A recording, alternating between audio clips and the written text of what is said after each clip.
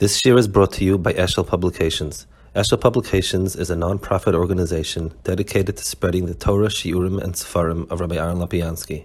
For sponsorships or more information, visit eshelpublications.com. You can sit. I can sit because you mind. Okay, I'm sorry. I enjoy sitting. It's more of a sheer-like atmosphere, I guess. Yeshakach, and it, echoing what Rav Levine said, it's a schus to be with a tzibah like this. I'd like to speak about another angle, maybe, and I guess it more deals with the mentality and maybe sometimes some issue with it. The word Hatzalah in Tanakh is actually found only in Megillas Esther. The word Hatzalah, Revach veHatzalah. In the Nil, you have in Aramaic Bima Hatzalah, and then you have different variations of the word in different places. Many Ishmitz Yitzilon and so on, but the word Hatzalah actually is mentioned in Megillas Esther and in Aramaic in Daniel. So, good. I don't know if we can darshan it, but Al Kapanim Alei Davahu, it's interesting. The reason, a logical reason, is because helping somebody is Ezra, and almost all situations Klal Yisrael was from Yetzias Mitzrayim until Purim was situations where it was easier and harder. This Ummah came and fought, these K'tainim came and fought, Naaman came and fought, and each one was, in national terms, it was kind of a struggle, a battle, but it wasn't something that was threatening the very existence. The one time that Klal Yisrael stood on the head of a pin for Kiyum or Chas v'Sholom obliteration was Purim. And B'meila, that's called a Maisa Hatzalah. A Hatzalah as opposed to, there are many tzedakahs that are called Ezras this, Ezras that, and it's appropriate. It helps. The assumption is the person will have a better life, a weaker life, a harder life, but at the end of the day, he'll live. The one type of chesed that we can do that is of such essence is this. So I'd like to talk a little bit about, I guess, the nafshiistic involvement. You find that Esther, the Chazal point out, came from a long line of hidden self-effacement, etc. Ein Esther Mageres Baladata comes from Binyamin, Shaul. It says Binyamin's stone was Yashpeh, Yeshpeh, he didn't speak. And that seems to be the kav. Shaul it shows up Magid Var Malchus.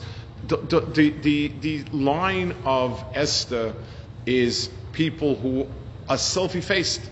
Ein Esther Mageres Baladata, she's a nobody. She kind of is there in some way that shaykh to Hatzalah?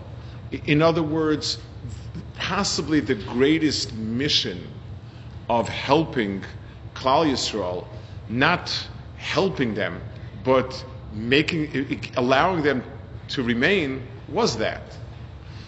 Is there a reason why that has to be that way? So I was thinking, the Gemara says there are 3 inyanim that were not given over to a Shliach. 3 or 4. Chaya, giving birth, life, parnasa, and possibly kshamim. The tzara shava of those 3 or those 4 is that they are essential. They are the etzem metzias of chiyus. Everything else can be more or less. So in the anhagas of HaKadosh Baruch Hu, when we talk about the etzem ratzon HaKadosh Baruch Hu, what is the essence of what he wants? So the essence is life. That's Elokim Chaim. That's our core metzias. Everything else is important. It's necessary for life, but it's not chiyus itself. Chiyus is shaykh only to HaKadosh Baruch Hu. So if a person does a shlichus for life, so we have an issue here. How could it be? How could a person? It says these are three things that are not done through a shliach. So the answer is, it's done through someone who we don't see the shliach. It's somebody. The more invisible the person is, and the more that there's a sense of a Yad Hashem, it goes. They go together. One is a function of the other. In as much as a person is self-effacing, that's how much he can do things, and it should be called HaKadosh Baruch Hu did it. That's how much he's shaykh to being able to be part of the process of chiyus and so on. There's a lamdash shayla when you're learning shlichus in yeshivas. There's a question: how do I look at a shliach? Is he an independent entity who is acting as an agent on behalf of HaKadosh Baruch Hu? L'mashal, let's give an example. A business wants to do a deal. He hires a law company to run the deal for him. Law companies, its own people, they rent their services to the business, and business uses it. The secretary typing the letter is like a non-entity. When I say I wrote you personally a letter, it doesn't mean that I sat with a pen and pencil. For those who remember what a pen and pencil was, but it means that when a law company, they send it on behalf of the client. So in the Lomdasha world, there are two pictures of shlichus, and back and forth. You can tell different sheetas. It doesn't make a difference for us. For us, what's nagia is, in order for a person to be part of that process of giving, of being a shutif to giving chiyus, there has to be less and less of self in order for that to happen. Because or else I can't be giving a person life. I think it manifests itself in different ways. First of all, I think people who work in this field have a sense of hashgacha in ways that many people don't have. The difference of a second one way or another is the difference in a person living, not living. In other situations in a business, you invest a little more time, less time. Here, the critical difference of a minute yes, a minute not. The family catching on that something is wrong, not something wrong. A mother noticing something, not noticing something. No one else being at home. 101 things where you really see that it boiled down to chut hasaira. It's a tremendous sense of where the Rebbeinu Shalom is. And how he works, it's a tremendous emunah. Things like the Rav spoke about, how much people fight and struggle for life when they realize it's coming to an end, and translating that into how meaningful it is. Those are things we notice. I think there's another part. People are extraordinarily appreciative of it, but they forget very quickly. So when somebody had suffered stroke, a heart attack, or something, Hatzalah comes running and grabs the hospital in time, and so on. So for a little bit, you talk about Hatzalah and how wonderful they are, but then you're lost in the doctors, and especially if there's, hospitals going on. People who are Baruch Hashem, healthy and happy, don't need you, don't know what it's like to get up at 3 a.m. to function the next day, again, to come, to run out when it's the least convenient for you. All of the tirdis of Yom, and people expect it. Yeah, you're saving lives.